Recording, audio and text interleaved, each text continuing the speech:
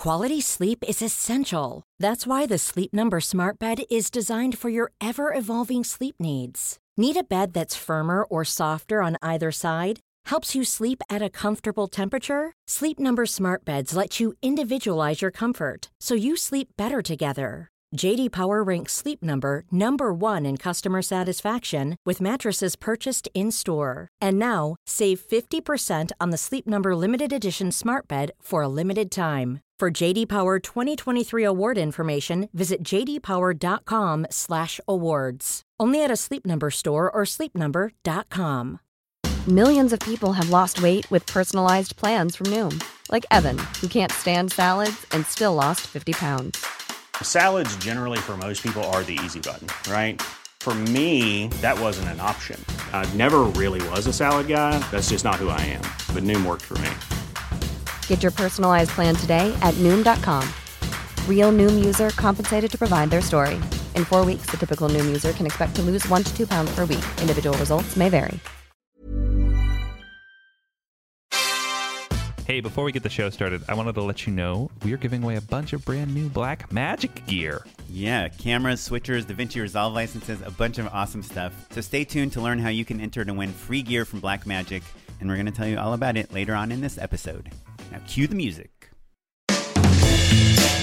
Hey guys, welcome to the 56th episode of Just Shoot It, a podcast about filmmaking, storytelling, and directing. We're two working directors in Los Angeles discussing the ups and downs of our careers with new and veteran directors. I'm Oren Kaplan. And I'm Matt Enlow. Today we've got Eric Kissack. He's a veteran of Just Shoot It. He has cut movies that you love and seen. Certainly I love them. Starting with Stella way back in the day, but doing movies like The Dictator, Role Models, Bruno, Cedar Rapids. He did Daddy's Home, and then, as listeners will remember, had a short film on the Saatchi list and kind of was blowing up as a commercial director. Now he's editing TV, and he's entered that world, and he's such a thoughtful, smart guy. We thought, this will be a really interesting conversation to learn what Eric has been up to over the course of this last year. Yeah, he was editing NBC's The Good Place, and now he's editing HBO's Veep. And he's going to tell us about how he got to that and how that's going to hopefully lead to him directing some TV episodes. I can't wait to talk to Eric, but first, Oren, what have you been working on lately? Well, it's the new year, and, it's a slower time in Hollywood. Everyone's just kind of gearing up during the first week of January.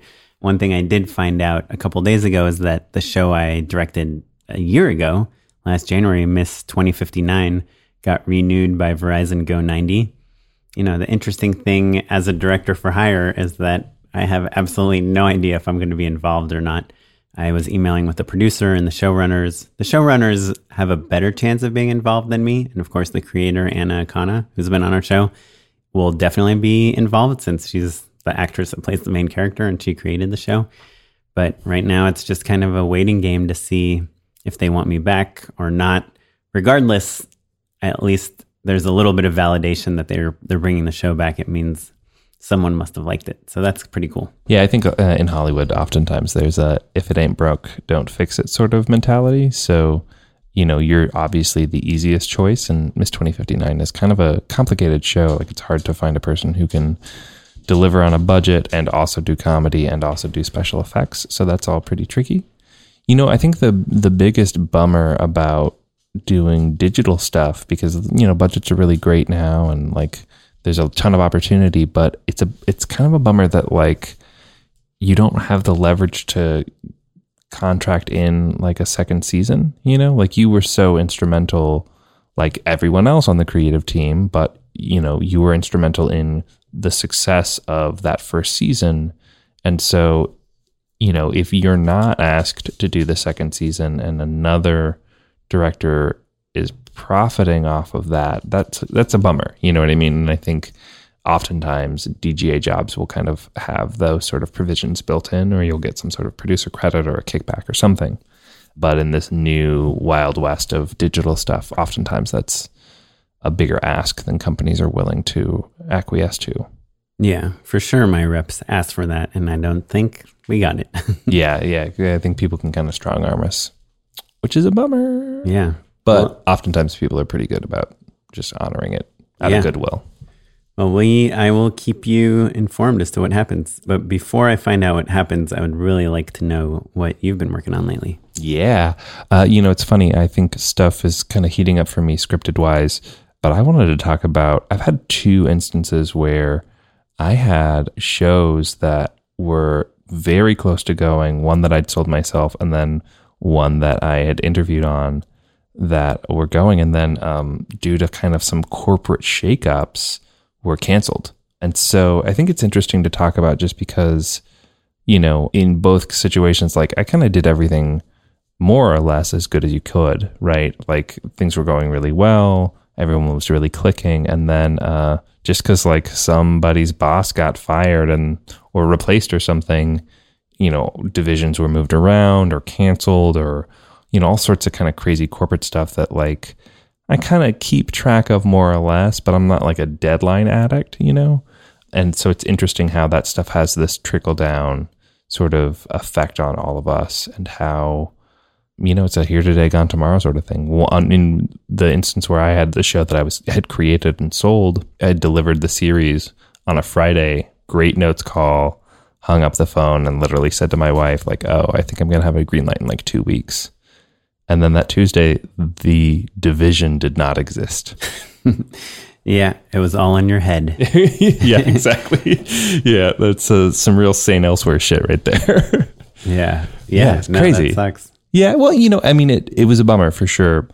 But I think the reason I bring it up is just because, like, on the development side, like I was a part of like 4 or 5 reorgs, and like there were shows that we all loved and were great, but like all of a sudden when a company's mandate shifts, if it doesn't fit that criteria anymore, we're sorry. Like that's just how the cookie crumbles. And so you can't take it personally, certainly. And like, you just kind of have to keep trucking on. Fortunately, the rights reverted back to me. So I think we'll see if I take the show out or not. It depends on, the rest of the year. But yeah, it can be that easy, guys, And I would say the show that I sold is probably the best thing I've ever written. Yeah, I think it's probably the best. So, luckily you own it now. Yeah. Which is frankly, pretty generous of them. So yeah, we'll see what happens with that stuff. But that's how it goes, guys. In the meantime, let's dig in and talk to Eric. Cool.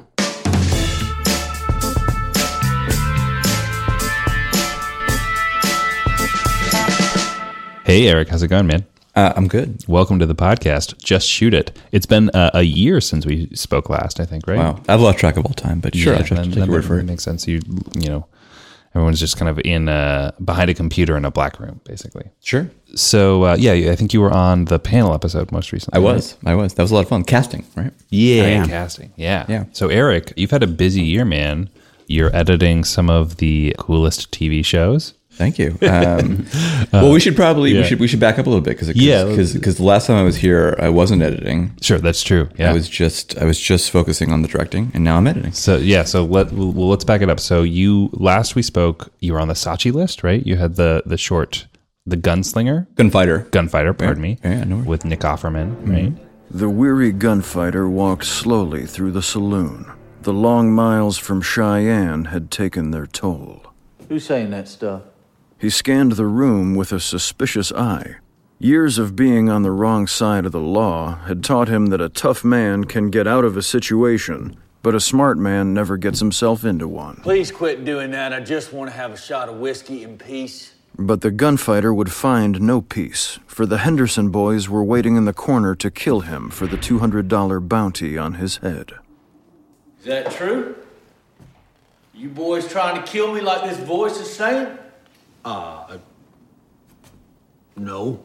Lied the oldest Henderson boy. So I directed this short film called The Gunfighter, and it sort of did well in the world. There was like a lot of people who watched it online, a lot of agents and producers and managers who saw it, and got a lot of meetings. It was a Vimeo staff pick, which was kind of the step one for... Yep.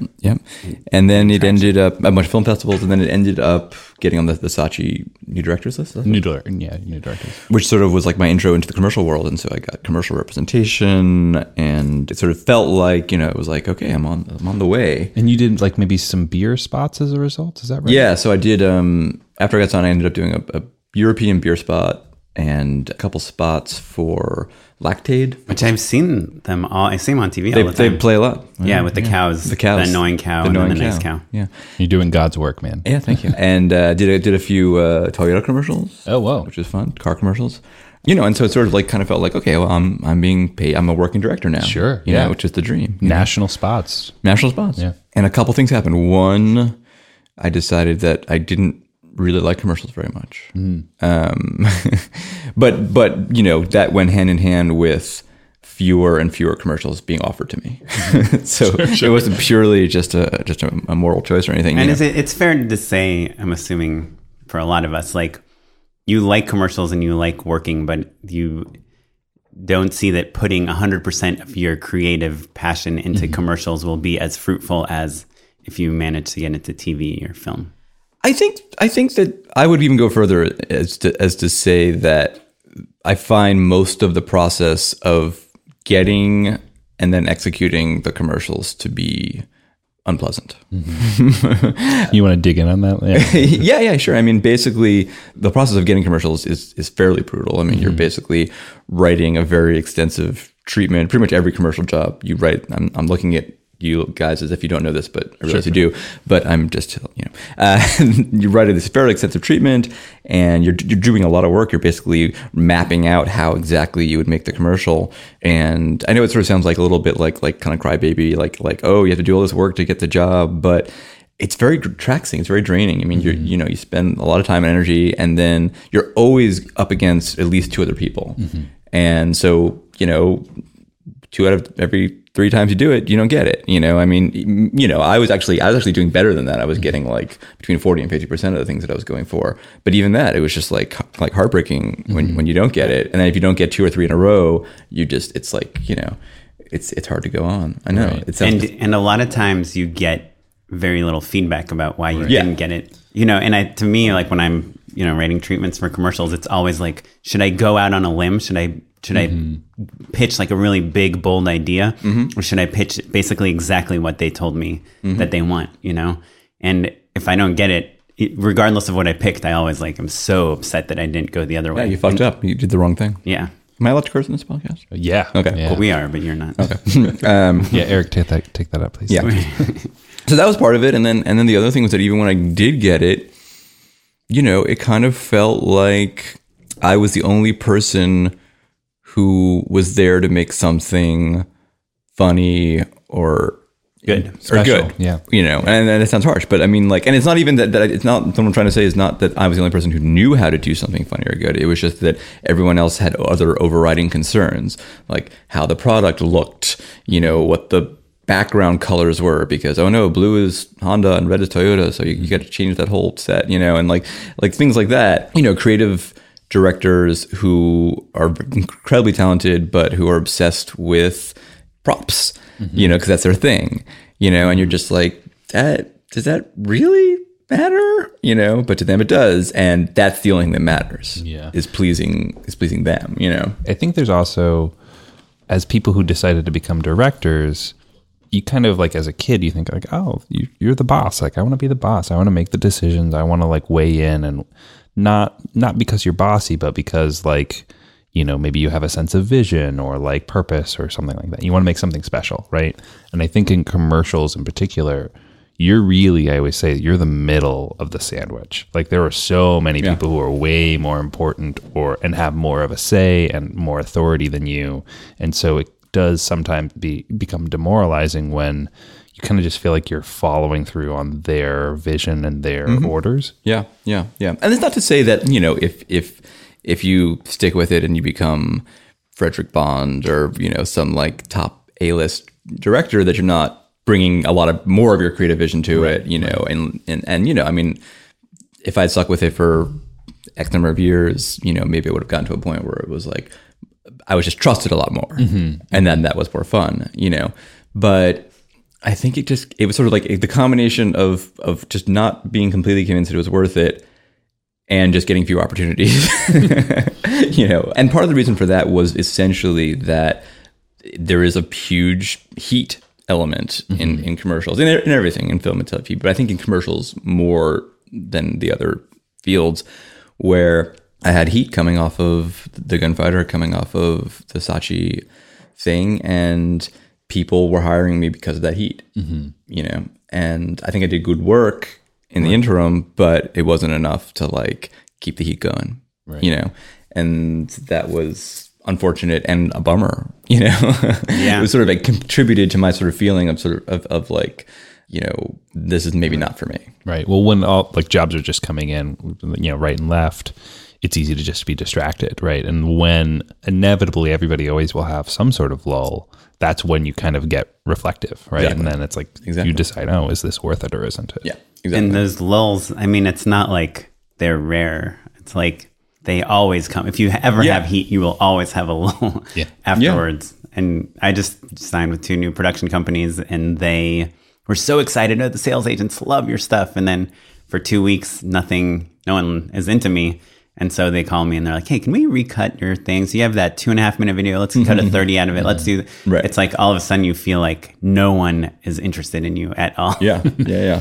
And then 2 things come in a row and you're just like, I'm on top of the world. I mean, that was part of it's like that philosophically was a big part of it, because I started to realize that personality wise, I don't know that I'm cut out for that constant, like, okay, it's Monday. What is this week going to look like? You know? And that's a big thing that I think like all of us as directors have to figure out how much of that we can tolerate. Yeah. What do you want your lifestyle to be? Yeah. Right? Yeah. And I started to realize that I wanted to be working on a project for, you know, months, if not years. You know, like that was the thing that kind of would get me excited to really, you know, put more of myself into something for a longer period of time. And so that meant sort of turning away from commercials a little bit, and we're entirely sort of diving back into film and TV.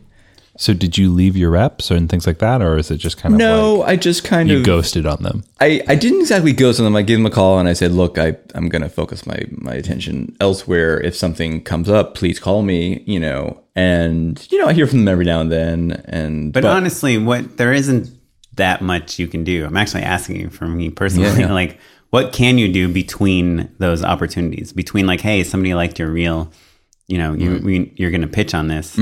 What do you do between those calls? It's not like you're going to just sit there and, you know, re-edit your work or something to work all day. on your commercial career. Or you're going to call someone, or you're going to go to a party to try to network. It's like you have your production company that's repping you, and there's not much you can do. I think there is like kind of a culture of advertising that we, as people who kind of came at it sideways, maybe aren't as engaged in as we could be. And I think, you know, I was talking with a friend the other day, you know, he was really debating whether he just kind of really dives in headlong into that. But like, you know, there are screenings and like industry parties and commissioners to get to know. You could play that game for sure. There are things you can do the same way you have to network for, you know, TV and film, and everyone has their own ecosystem. Counterpoint. Sure. Yeah. And this is kind of, I think, the third leg in that sort of decision to sort of move away from TV. The first being, you know, of the difficulties of making something good and creative. The second being sort of the heat dying, you know. The third is, I think that the advertising industry is changing very, very dramatically. Yeah, that's interesting. You know, I think advertisers are taking money out of TV, putting them into other things. I think everyone is sort of like flailing and trying to figure it out, you know? So I think I spent a while talking to people and like sitting down with directors, big directors, you know, and I think that like a lot of directors who have really established themselves and really sort of like made it are okay. Right. And a lot of name brand guys are fine. Yeah. And a lot of other people are kind of struggling a little bit, you know, because everything's changing and no one quite knows, you know, like what to do, you know? Yeah, no, I guess that makes sense. I'm kind of thinking of like, you know, when I was an intern at the Directors Bureau, we would go to like res screenings and stuff like that. You know, when were you an intern? I know it was a long time ago. That's what I'm saying. Yeah, like certainly the game has changed. Yeah, no, and of course you can become friends with sales agents and go to like meet marketing people and but the problem is,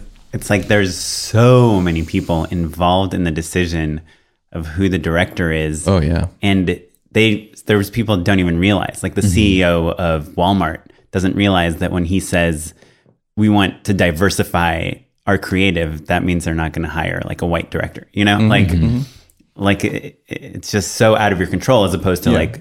And oftentimes you don't even find out. Yeah. Yeah. In film, you could literally meet like, an producer, executive at Paramount or a producer and say, hey, here's my log line. Right. You want to check out my treatment? And then here's my and script. then go have a meeting. Yeah, no, Yeah. that's true. That's true. And I think really, like, if you dive too far into that ecosystem, you just end up becoming a creative director, right?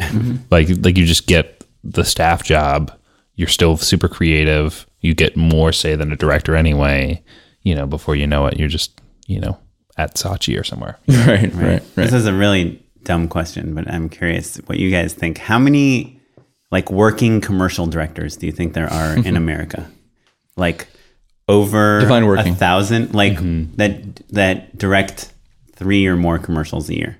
I bet it's shockingly low. Yeah, and what do you mean, broadcast commercials, or are you lumping in TV commercials? TV commercials. Yeah, I bet it's probably. Well, you look at like a Pretty Bird or an RSA or something like that. Their rosters on the high end, 30 people, right? Right. And most of those people are not. Most working. of them are not working. Yeah, totally. They did a great feature or something. Yeah, like on most of those rosters, I think I've done some research into this, and it's like something like 10 to 20% of the rosters are working regularly. Yeah, that makes sense. That makes sense. And like, how many Pretty Birds are there? Right. Right. Like, let's say 30. Right? Maybe? Probably at the top, the high end. Yeah, right. Like, yeah, that seems. I'm kind of trying to be as generous as possible. My guess, my just pie in the sky guess, is like 300. 300 directors. So when you're up for a job, that's, let's say, a medium budget job, like a $300,000 to $500,000 spot, 1 day shoot. Right. How many directors do you think you're up against that would be willing and excited to pitch to write a treatment for that job? Like, I don't know if Errol Morris is probably not is out of that league, but I mean, it's never quite like, because they're always going to narrow the pool dramatic. They're going to say like, okay, we're going to start with 5 names. Yeah, like these are the companies that we like best. It's not like, and they don't like look at every director out there. It's just they're like, oh, I want to talk to this sales agent this month. So let's go but or they go, oh, it's funny, let's go to Hungry Man, or it's it needs to be stylized, let's go to Pretty Bird. But there are a bunch of sales agents, and each sales agent represents a bunch of production companies, and each production company represents a bunch of directors. Yeah. So it's like if Pepsi says, hey, we're looking for a director for this fun like millennial influencer TV spot about, like Pepsi and Doritos is having a contest. They're probably getting approached by like 20 sales agents. Well, they have their agency, right? And the agency probably talks to like 10 sales agents who are pitching like 30 companies who are pitching like 90 directors, don't you think? I don't think so. I don't. I mean, just because for some of I've talked to because for a while when I was getting started, I really wanted to learn the process. And so I would finish a job, try to make friends with like the producer and just be like, how's this working? Yeah, go take interviews or whatever. Yeah. It was like, I think in terms of like a job, they would watch maybe 10 reels, in like considering who to go after, and then like check availabilities on 5 people and get like 3 to 5 treatments. That seemed to be, at least for the, I mean, I was doing like the $200,000 range stuff, but I don't know. I can't imagine it's that different. Yeah, no, I think that makes sense. I guess like there is some comfort in knowing that you're only up against 9 other people. Yeah, I guess. Yeah, I don't know. There are a lot of TV commercials. I guess I'm trying to find some light. Yeah. Sorry. Like sorry. the silver lining. To bring you down. I mean, I think like the real difference is just like Eric just learned that he didn't love them enough to want to waste his time on it, right? And like that makes complete sense. That's totally fine. Like some people like making I knew dudes who like dreamt of doing car commercials. Like in film school, like that's what I want to do is just car commercials. I'm a car guy. Yeah. And then like they just go out and do it and love it, Yeah.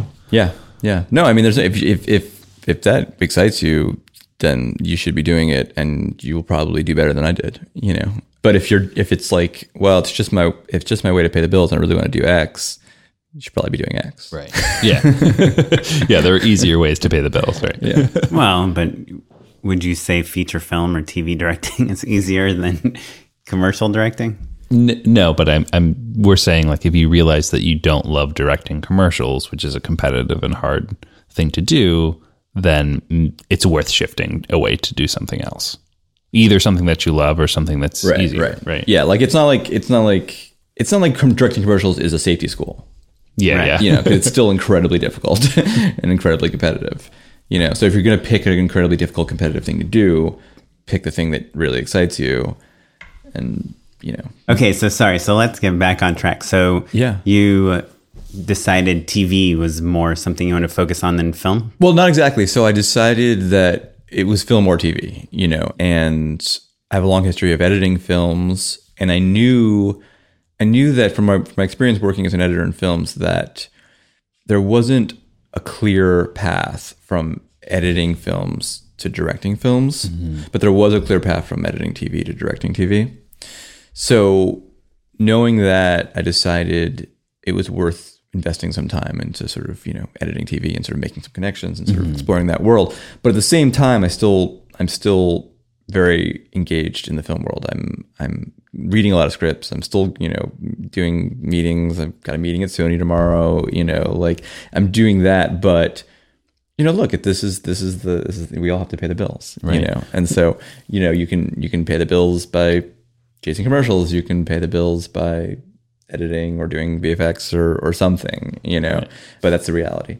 Well, and also I think, you know, feature films are kind of a long-term game, right? Yes. So you can edit TV and like have a flourishing, you know, TV career shadow, move up the ladder and still be working on your movies. You know what I mean? Like kind of at the same pace, regardless of what you're doing with the rest of your time. Yeah, right? exactly. But isn't editing, I mean, you're editing Veep right now. Mm-hmm. Isn't that like an intense job?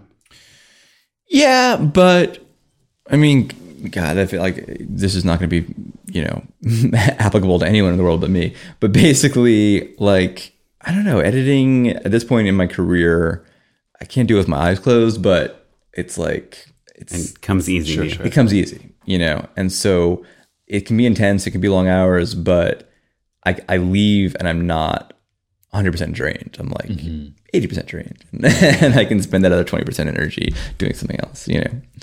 So yeah, I mean, for me, I mean, that was something I wondered about and discovered was relievedly the case. It's not a word, but you know, so the first TV show I signed on for last year was The Good Place, which I thoroughly enjoyed, and then started Veep also last year. And both of those shows, you know, I really enjoyed working on them. I learned a lot, and I felt like it was about 60% of the stress, anxiety, and amount of draining, emotionally draining of editing movies. Yeah, the quality of life. Interesting. You can't be breakneck speed on TV just because you're working for so much longer, right? Like, there's just the schedule wise, you know, you burn everyone out. Like you have built-in hiatuses and. Yeah, I think the main thing is the hiatus is like you know, you do have this built-in hiatus. Also in between episodes, like so there's multiple editors on TV generally. You know, sometimes 3, but usually like 2. So there are 2 editors on Veep. And they'll shoot an episode and I'll edit it and it'll be intense and I'll work really hard and then I'll finish it and they'll still be shooting the other guy's episode, you know, and I have a couple days downtime or, you know, not necessarily downtime, but I'm polishing. I'm not really like, you know, it's on a mad dash. And then the next one starts. And so it's kind of like this nice little rhythm and you know, and like I always know because there's a schedule of shooting, I always know exactly when I can schedule a meeting or something. You can be like, honey, it's a show week, like don't make dinner plans or like exactly. Yeah. Exactly. And is Veep's a 30-minute show? Veep's a 30-minute show, yeah. And how many days do you have to edit it? You know, the schedule's pretty nice.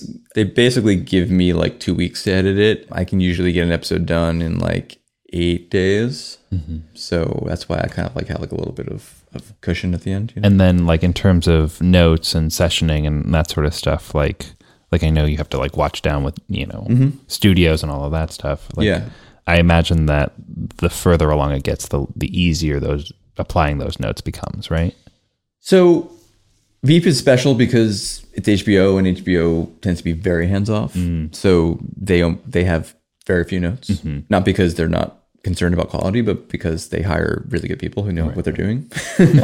You know, The Good Place was a network show, but the showrunner is Mike Schur of Parks and Rec and Brooklyn Nine-Nine fame, you know, and so the studio would have a note, and if it was a note that was helpful, we would do it. If it wasn't, we wouldn't. Right. And it's Mike Schur, so what are you going to say? Sweet. Yeah. You know, so I've gotten kind of lucky in those. I mean, you know, I think if I was working on like a show that was like a new showrunner didn't know what he was doing. You know, like again, it's like my film experience has been the same. You know, when I'm editing a movie for someone who's a pro, who knows what they want, who knows how to make a movie, it's not that hard. Right. You know, it's like when there's people who either haven't done it before or just are unsure of themselves, like that's when it gets complicated. That's when it gets hard. No, that makes sense. And so 8 days, does that include like a day with the director and a day with the producers? Or? No. So that's just my cut. Okay. And then the director gets 2 days, and then the producers usually get a week. Oh, wow. And do you have like a rough cut on day one, or how, like, or Well, so- like an assembly? I usually have an assembly after like 6 days. Oh, really? It takes 6 days for the 30 minutes. Yeah, because they shoot 6 days. So I usually keep up. Oh, you're cutting as they Exactly. shoot. They're starting to send you footage. Exactly. But it's not in order or anything. No, correct. So they. But he has an AE like stringing out and stuff, right? Or no? No. Oh, really? Yeah. Just I do some sort of organizational stuff, but you know, I have an AE. I mean, Sure, you know, sure, but, of course, but, yeah. But maybe it's just the term stringing out. We don't do string outs. But the point is that I can usually edit a day of footage in a day. So if they shoot for 12 hours on a Monday, by the end of day Tuesday, I can have all that edited. And are they like syncing and the audio and everything that night, Monday night? Yes. So we have a guy overnight who's our dailies guy who does the transcoding, he does the syncing. These days, it's like they use this like digital stuff to like all syncing is automatic. It's actually funny. He does it remotely. Oh. So they literally just take the S by X card, plug it into his system. He logs in remotely and just, you know, it has like a bunch of scripts and it's all very futuristic. Does he label the clips like, you know, shot of Julia, close up? No, he doesn't describe them. He just the clips get the name of the setup and the take number, like 1A take 3 or whatever. Exactly. So I'm curious because when I edit, I always like to describe, like to just write like medium shot of Mike or whatever. The reason why that's not helpful with Veep and with The Good Place is they shoot everything with at least 3 cameras. Mm-hmm. So essentially, you could label it like medium, you know, like cross and wide or something, you know, but it's just much more easier just to see it. So I edit it with all thumbnails. I edit, you know, I load a clip into the viewer and I've got all 3 cameras just there, and I can see. I see. And I can multi-clip it, and I can just see what it looks like. And it's funny because Veep is a sort of a documentary style show. Mm-hmm. It's kind of less important to like do the like, you know, master close, you know, like like you almost kind of don't want to do that because you want it to feel as kind of raw and rough as possible. And you guys are like zooming; it's all handheld and stuff. So So a lot of times, transferring and stuff. A lot of times, I'm actually just scanning for like interesting camera moves. Mm-hmm. You know, like if there's a camera that moves from like Tony Hale to Julie Louis-Dreyfus like at the perfect moment, I'm like, yes, that's going in. Yeah, you know, no matter what, and you know. And so, do you feel like the camera operators are part of the storytelling? Like they're punching up 100%. Moments? Yeah, 100%. They can totally ruin or save a joke. Absolutely. Just by whether they've made the swish pan at the right moments. Mm-hmm. You know, it's so much of the timing of the show is like in those movements. There's it's an episode last season called Mother. Is that the one where Selena's mom has died? Yes. I think that's the funniest episode of the series. It's probably the best episode they've done. Yeah, it's so good. The director of that episode was just today nominated for a DGA award. Oh, great. And there's a scene in that episode where the doctor tells Selena that her mother's died. Mm-hmm.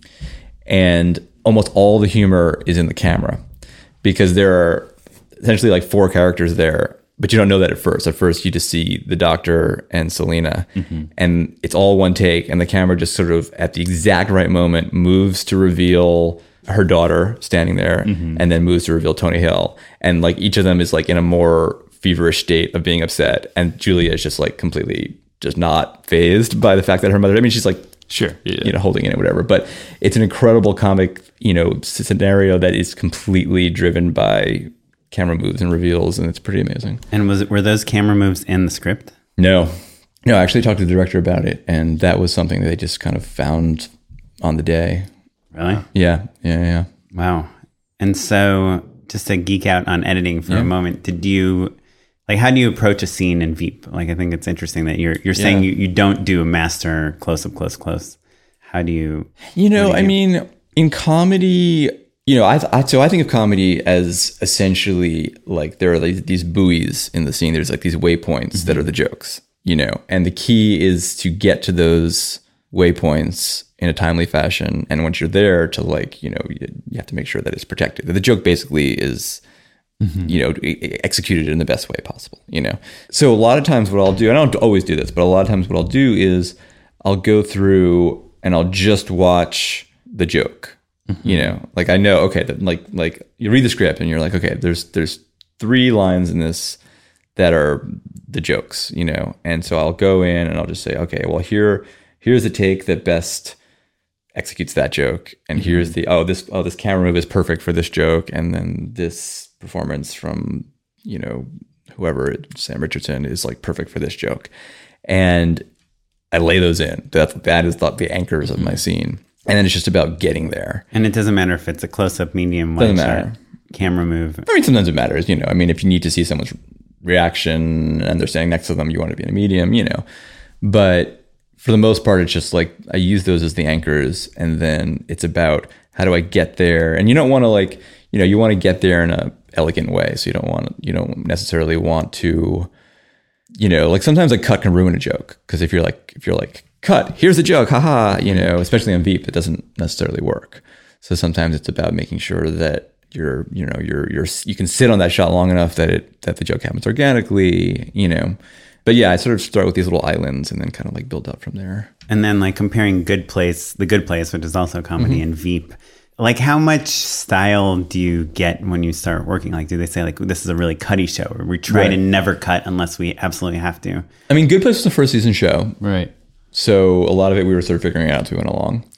Veep is a 6th season show. So the style is fairly well established, but an entirely new creative team took over in season 5. So in a weird way, it's like a 2nd season show. I mean, a lot of the things that, there's still a lot of stylistic elements that stayed from the first 4 seasons, but some of them are rethought, and so it's the nice thing about doing a show where there's been other seasons, like there's I was cutting a scene last week where there's a big ballroom, and I was like, oh, there's an episode last season where they did a big ballroom. So I'm going to watch that scene and see how they did it and see how they moved around and see how much background music they used. And, it doesn't mean I have to slavishly copy that, but it's just a nice template to sort of say like, okay, this worked really well. This didn't work as well. Maybe I can improve on that, that kind of thing. Which is, I think that's a big part of the reducing in stress and anxiety from film. Sure, because in film, you're not starting from scratch. You're starting from scratch every time. In film, you're remaking the wheel. Or sometimes you're trying, like you cut a scene and it feels too traditional, or you've seen that scene before, and so you're trying to find ways to make it fresh. Yeah, exactly. But in TV, it's much more of a kind of like, well, this is the language of the show, so I'll just stick to it. Yeah. That's tough. I feel like I just want to come shadow you. Just sit on anytime. Watch you cut. Seriously, come by. Like, do they have insert shots on Veep? Rarely. They try to do it where it's all on camera. So it's like, someone's looking at a screen, it's like face down the screen, back up to the face, Or like a document, if they read something, how would you edit that? Or do they never read stuff off the screen? Or off a piece of paper? Cell phones maybe are kind of an easier example. Rarely. But it's all reactions, right? Yeah. There's almost never just a straight insert. In fact, that was actually an issue. There's a running gag about people looking at something on an iPad in the episode that we're working on now, and they didn't get enough shots of the iPad. We actually had to try to tell them, like, you guys might need to do an insert. Was it a practical, like, iPad, or is VFX they add? It's VFX, but they just never, like, hung on the iPad long enough, really. Well, it makes sense, though, because that show, like, so much of it is just, like, the swarm of people around Selena, like, explaining the context for, like, why this tweet was weird or whatever. So, like, I imagine it's probably pretty rare that you would really need even, like, to pan down to the there's very little visual comedy in the show. I mean, I can think of offhand like the 5 really big visual jokes in the show. It's almost all dialogue. Humor. No wonder I like it so much. And do you ever retime shots to make them work for pacing or anything? Definitely do that in The Good Place. Haven't done it yet on Veep. Just because the rhythm is so locked in by the cast. To a certain extent, and also just because You know, like retiming shots is a lot easier to do when it's not all handheld. Veep is all handheld, you know. And are you doing like split screens on The Good Place and stuff? Or like, how is it? Like, Split or screen, like digital split A screen? lot of digital split screens on The Good Place. Less so on Veep. And just to explain to our listeners, by split screen, you mean you're using two different performances from different takes, or retiming performances? Exactly. Yeah. I mean, basically, the thing about, you know, like, look, The Good Place is Ted Danson, Kristen Bell, and a bunch of other incredibly talented actors. They're great. But, you know, modern comedy is very, very fast. It's way faster than a human speaks. than a human speaks or interacts or that kind of thing, you know? And so something that feels completely normal and organic on set, when you're editing it down to 21 minutes, 30 seconds, it feels leaden, and you sometimes just have to punch it up. And so sometimes we combine different takes using digital split screens to make that happen. Yeah. And not to nerd out too much, but are you taking those out to VFX and then getting them temped, or are you just temping them in yourself? We usually temp in a bad version. I'd say 90% of them are done by Universal Post, which is just our online. So basically the color guy is just doing them. Oh, interesting. Because, you know, in the Da Vinci, it's it's actually pretty deep. It's like watching magic happen. Yeah, Right, yeah. Every now and then there's one that's super complicated where there has to be some roto, and we have our vendor, which was Digital Domain, do them. And at what point do you guys decide, like, okay, like we definitely want to use these two takes, we definitely want to merge them, like send them out to Universal Post, and then like at what point is it no longer okay to show the temp version to We people? pretty much keep the temp version into the very, very end. Okay. Yeah. And it's basically... So like studio people are seeing it. It's fine. Yeah. Are you involved in color and any of that stuff? So this is a funny thing. There's a big difference between TV and film. In film, the editor is essentially the head of post, right? You know, so editor is essentially supervising sound and color and VFX. Right, because the director's long gone, right? And the producers are typically writing. Is that the situation? Is that why? Yeah, in film. In TV. Film, I'm talking about. Oh, I see. In film. In TV, it's very different. Okay. In TV, editor is a much kind of less important position, which has actually been like a weird adjustment for me, and one that I haven't been dealing with well. So the way that I've been dealing with it is essentially forcing my way into these situations. So I just show up at the mix, and I just show up at the ADR, and so on and so forth. And in the beginning, people were kind of weirded out, and then eventually they were like, oh, you know what? It's actually really good having the editor here, because he's the one, or she's the one, who knows the episode better than pretty much anyone. Right. You know, so I like to think that I'm doing my part to change the culture of TV post. I actually know other editors who've been sort of trying to make this change. I think it just makes sense. You know? Yeah. I wonder if maybe there are kind of like union rules. No, like, does it get sticky with it's that just tradition. No? It's just, you know, the TV is a writer's medium. It's sort of like, you know, and so generally it's run, there's a showrunner or writer producers who sort of are in charge of that kind of thing. And I think TV is getting much more ambitious. I mean, it has been for years. We all know this, but even a show like, you know, like The Good Place is a much more ambitious half-hour comedy than would have been possible 10 years ago, you know, or even like that, you know, I mean, like, you know, there's the crazy VFX, dozens of VFX in every episode. There's, you know, there's a lot of, it's complicated. And so that's why I feel like it's, you know, I've been pushing myself into the more of the kind of process of finishing these TV shows, but sort of bring back to directing, because that's what this podcast is about, right? You know, I mean, it's funny because I touched upon this briefly earlier, this sort of personality, like what kind of personality type are you, you know? And, you know, in order to do, I think, well, a lot of what you guys do of just sort of like, you know, like constantly hustling and like constantly like making, you know, forging new connections and following up with people, all that stuff, you know, the grind of finding work. I don't know. I think that I ultimately was not that great at that. You know, I think I was okay at it, but I don't know that I was good enough to like really, you know, make that my career. Yeah, but this is the guy that was like, had never edited TV before and was like, I want to edit TV. And then like a week later, you're editing like an NBC show. Yeah, but that's because I spent 10 years as a feature film editor, and feature film is still top of the heap, you know? So when I was like, it was like, oh, okay, the guy that edited The Dictator wants to do my TV show. Great, let's hire him, you know? So, you know, it's not exactly analogous, but... Well, but it is still a hustle, right? You know, you still had to be like, oh, okay, well, I don't want to do this thing. I've got this resume. Yeah. I do want to do this other thing. How can I make what I've done and my experience? How can I parlay that as quickly as possible? I think it's a really good point. into I TV think to a certain extent, in order to be successful as a director in any, in film, television, TV, commercial, you have to be somewhat of a hustler. I just think it's a matter of degrees. Sure. And so I think what I realized was the kind of hustle that I felt like I could pull off is the hustle where I say, okay, I've got this skill. I'm an editor, and I can go in and I can edit your TV show and you do a great job. And there's like no better way to prove that you get the show. Yeah.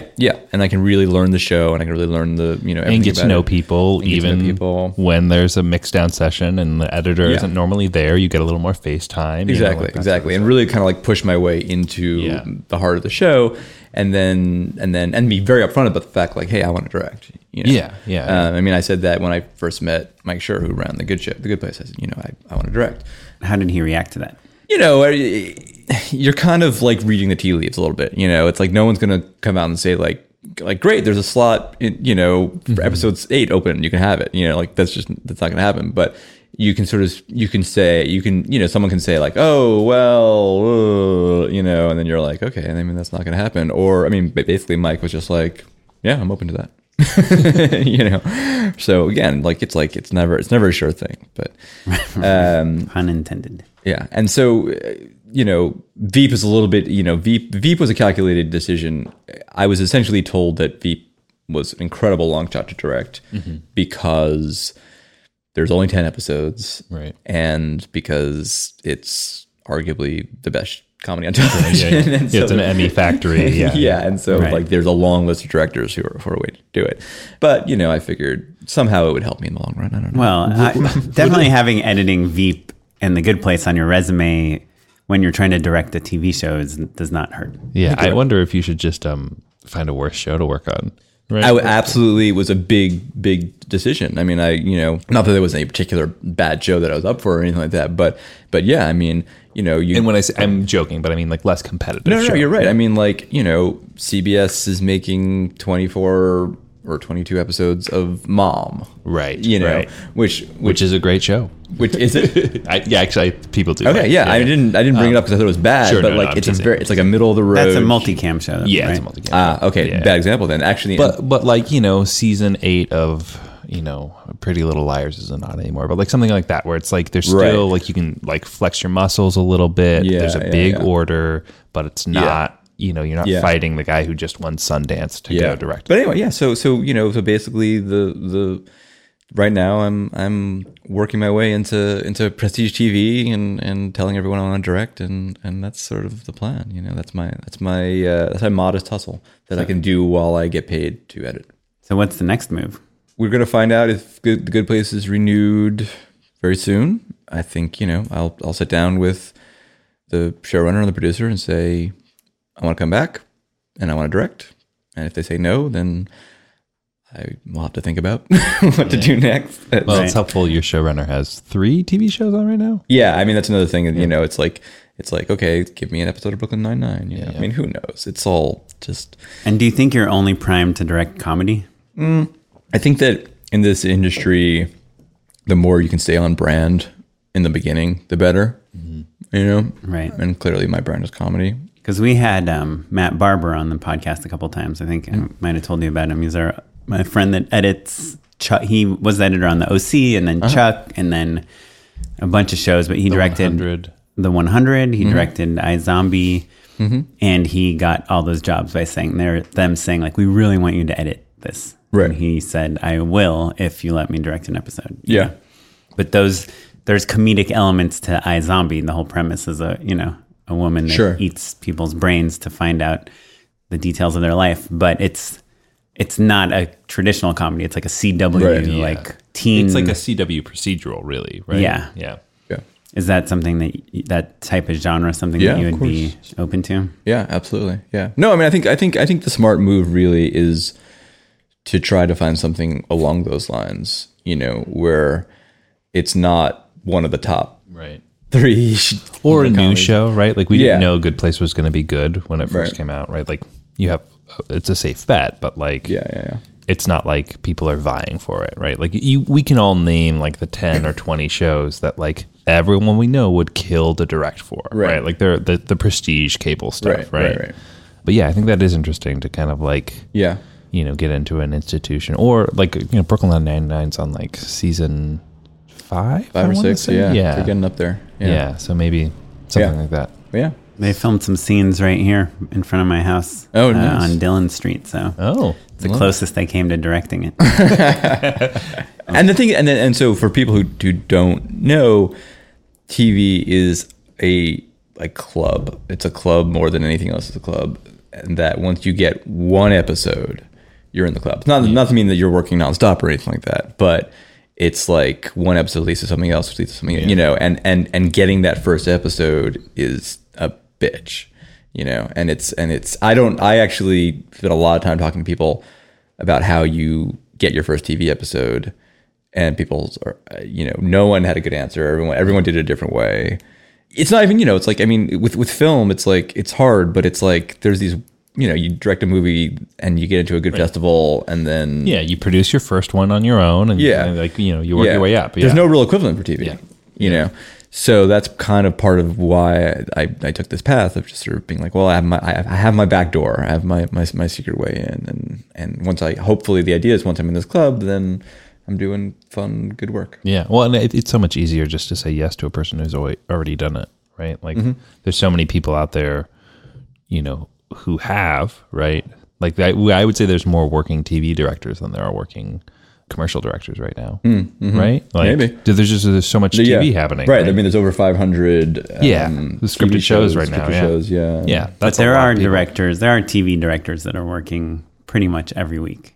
Oh yeah, on different shows. I think like a busy TV schedule is like, 5 or 6 episodes a year. I feel like that's cranking. I think it's more. You think it's more? Yeah, I know people that are doing like 10, 12. Yeah, but even still, that's again, we're talking about single cam shows, because those the same guy directs not like every episode of Big Bang Theory. Yeah, single cam, because you're basically so what you're talking essentially like a week of prep for half hour comedy, a week of prep, a week of shooting, maybe 2 days in the editing room. Yeah. So that's 2.5 weeks, say. Yeah. And I mean that's part of the attraction, is that sure, yeah. If you're basically spending you make like $36,000 in that 2.5 weeks. Yeah. That DGA minimum, right? Right. For network or for anything? Network. Oh, okay. I don't know if there's a difference between network and cable. I bet there is, but maybe you could tell us.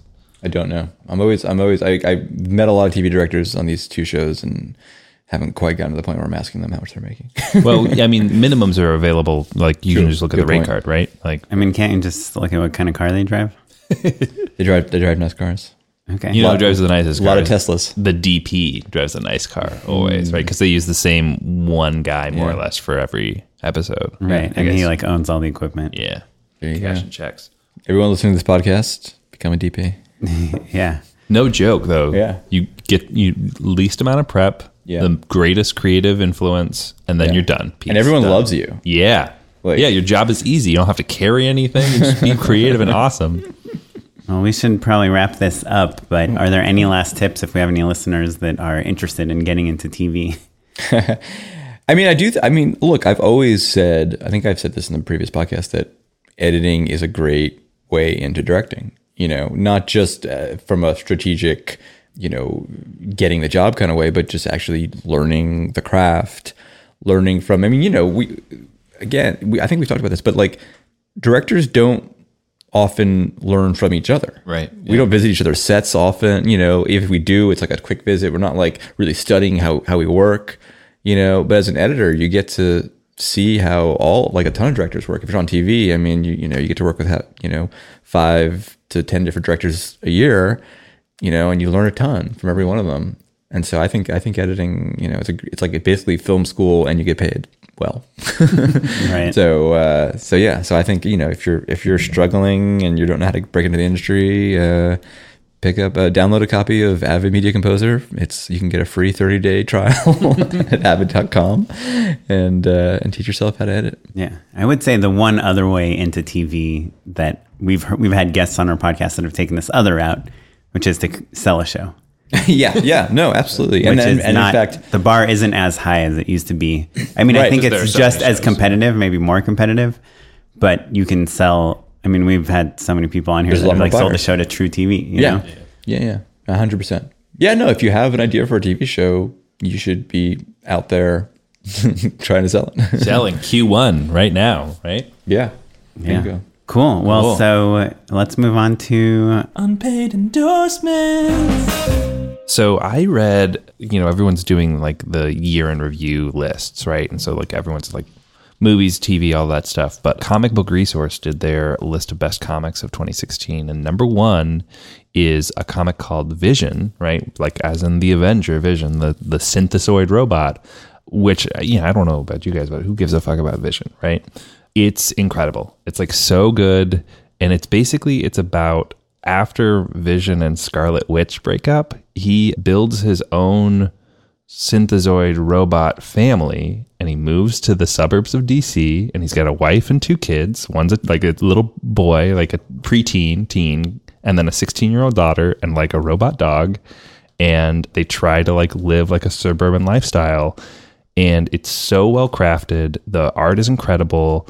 The jokes are really great. And it is heartbreaking. It's so sad. And it's just about a sad robot superhero who wants to be a normal person and for the life of him can't. And it's great. And it's like just 12 episodes. The whole series is done. And I highly recommend Vision. Wow. and how do you find it? Comixology is probably the easiest way, but it's in 2 trades now. So there's volume 1 and volume 2. That's great. So it's actually funny that you bring that up because I recently sort of dove back into comics. Oh, right. I used to read, I used to be I was a big Vertigo kid. Geek, Okay. Right. Yeah. Sandman and Hellblazer Sure. Yeah, and yeah. Animal Man and, all that stuff. And I recently sort of dove back in and I read a couple things that I liked. The one that I'm reading right now is Saga. Have you read any of Saga? Yeah, I love Saga. Yeah. So Saga is Brian K. Vaughan is the writer who's sort of, a sort of fairly legendary writer. He's the guy. He's the guy. And Fiona Staples is the artist, who's incredible. And, it's funny. I wouldn't say unreservedly that it's great because there's definitely like a fair amount of cheesy dialogue and like a fair amount of like, there's like, like plot threads that kind of dangle a lot. And like sometimes there's, like nothing happens, but the creativity of the like not just world building, like universe building, is like pretty astounding. I mean, there's just like he kind of just like casually throws off these like wildly creative ideas in every episode where he just like, one issue is like they just go to they're like on a planet and it turns out the planet is like essentially like a planetoid size Venus flytrap where every piece of food that you eat like, causes you to have a hallucination of a loved one telling you to stay on the planet and like live there and like become like part of the planet, and like, just like these little thrown off like ideas about technology and fantastical creatures and beings. And I found it very, fun. I love it. I feel like I read the first, because they'll take a big hiatus in between. Yeah, right? exactly. Like, Yeah. maybe that first run is like immaculate. It's like perfect. Yeah. Right. Yeah. And then It gets a little uneven. and then I kind of stopped reading. So I'll definitely, I'm glad you reminded me. I should have to. I've only read the first 3 volumes. Okay. But I think either the 5th or the 6th one is like about to come out. So cool. it's like still ongoing. Awesome. But I recommend just buying like the trade paperbacks and Yeah. It's kind of a bummer to like read it issue to issue. yeah, exactly. Right, so you read it on paper. So basically, yes. So they'll do like 6 issues and then they'll reprint those 6 issues in one book, and that book you can buy it in a store.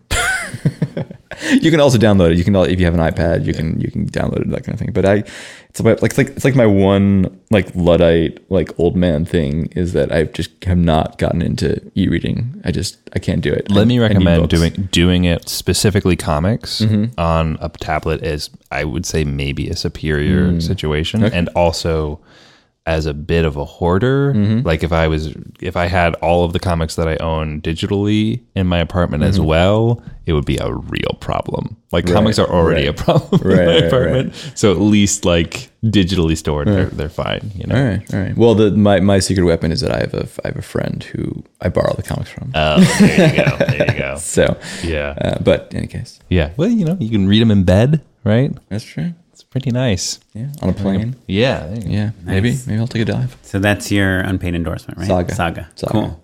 So I'm going to just plug this website, wolfcrow.com. Have you guys heard of it? No. It's like video essays. I don't know. I'm like addicted to video essays about film stuff. So like right now, his newest one is called How to Create Twist Endings, and then has one F-stop versus T-stop. And, they're not like Tony Zhu level videos. Like you can tell he just like, he wanted to do a video on Matthew Libatique. So he rented like 10 movies and he cut them together and kind of found his observation on what they all have in common and how his style has evolved.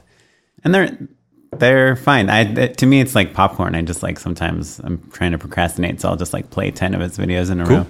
Wolfcrow.com. Wolf crow. Like not a dog, but a wolf, and a crow is a type of bird, right? Yeah. Okay.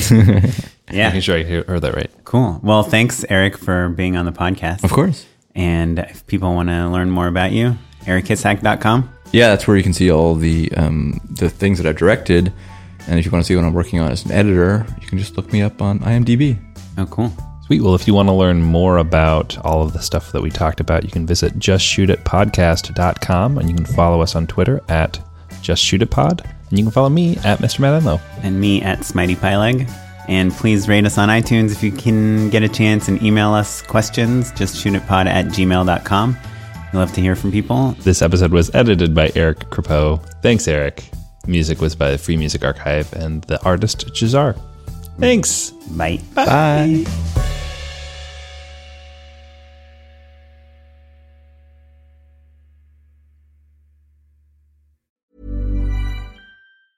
Even when we're on a budget, we still deserve nice things. Quince is a place to scoop up stunning high-end goods for 50 to 80% less than similar brands. They have buttery soft cashmere sweaters starting at $50, luxurious Italian leather bags, and so much more.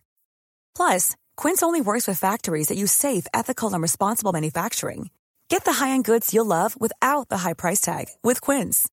Go to quince.com/style for free shipping and 365-day returns. Mom deserves the best, and there's no better place to shop for Mother's Day than Whole Foods Market. They're your destination for unbeatable savings, from premium gifts to show-stopping flowers and irresistible desserts. Start by saving 33% with Prime on all body care and candles. Then get a 15-stem bunch of tulips for just $9.99 each with Prime. Round out Mom's menu with festive rosé, irresistible berry chantilly cake, and more special treats. Come celebrate Mother's Day at Whole Foods Market. Even when we're on a budget, we still deserve nice things.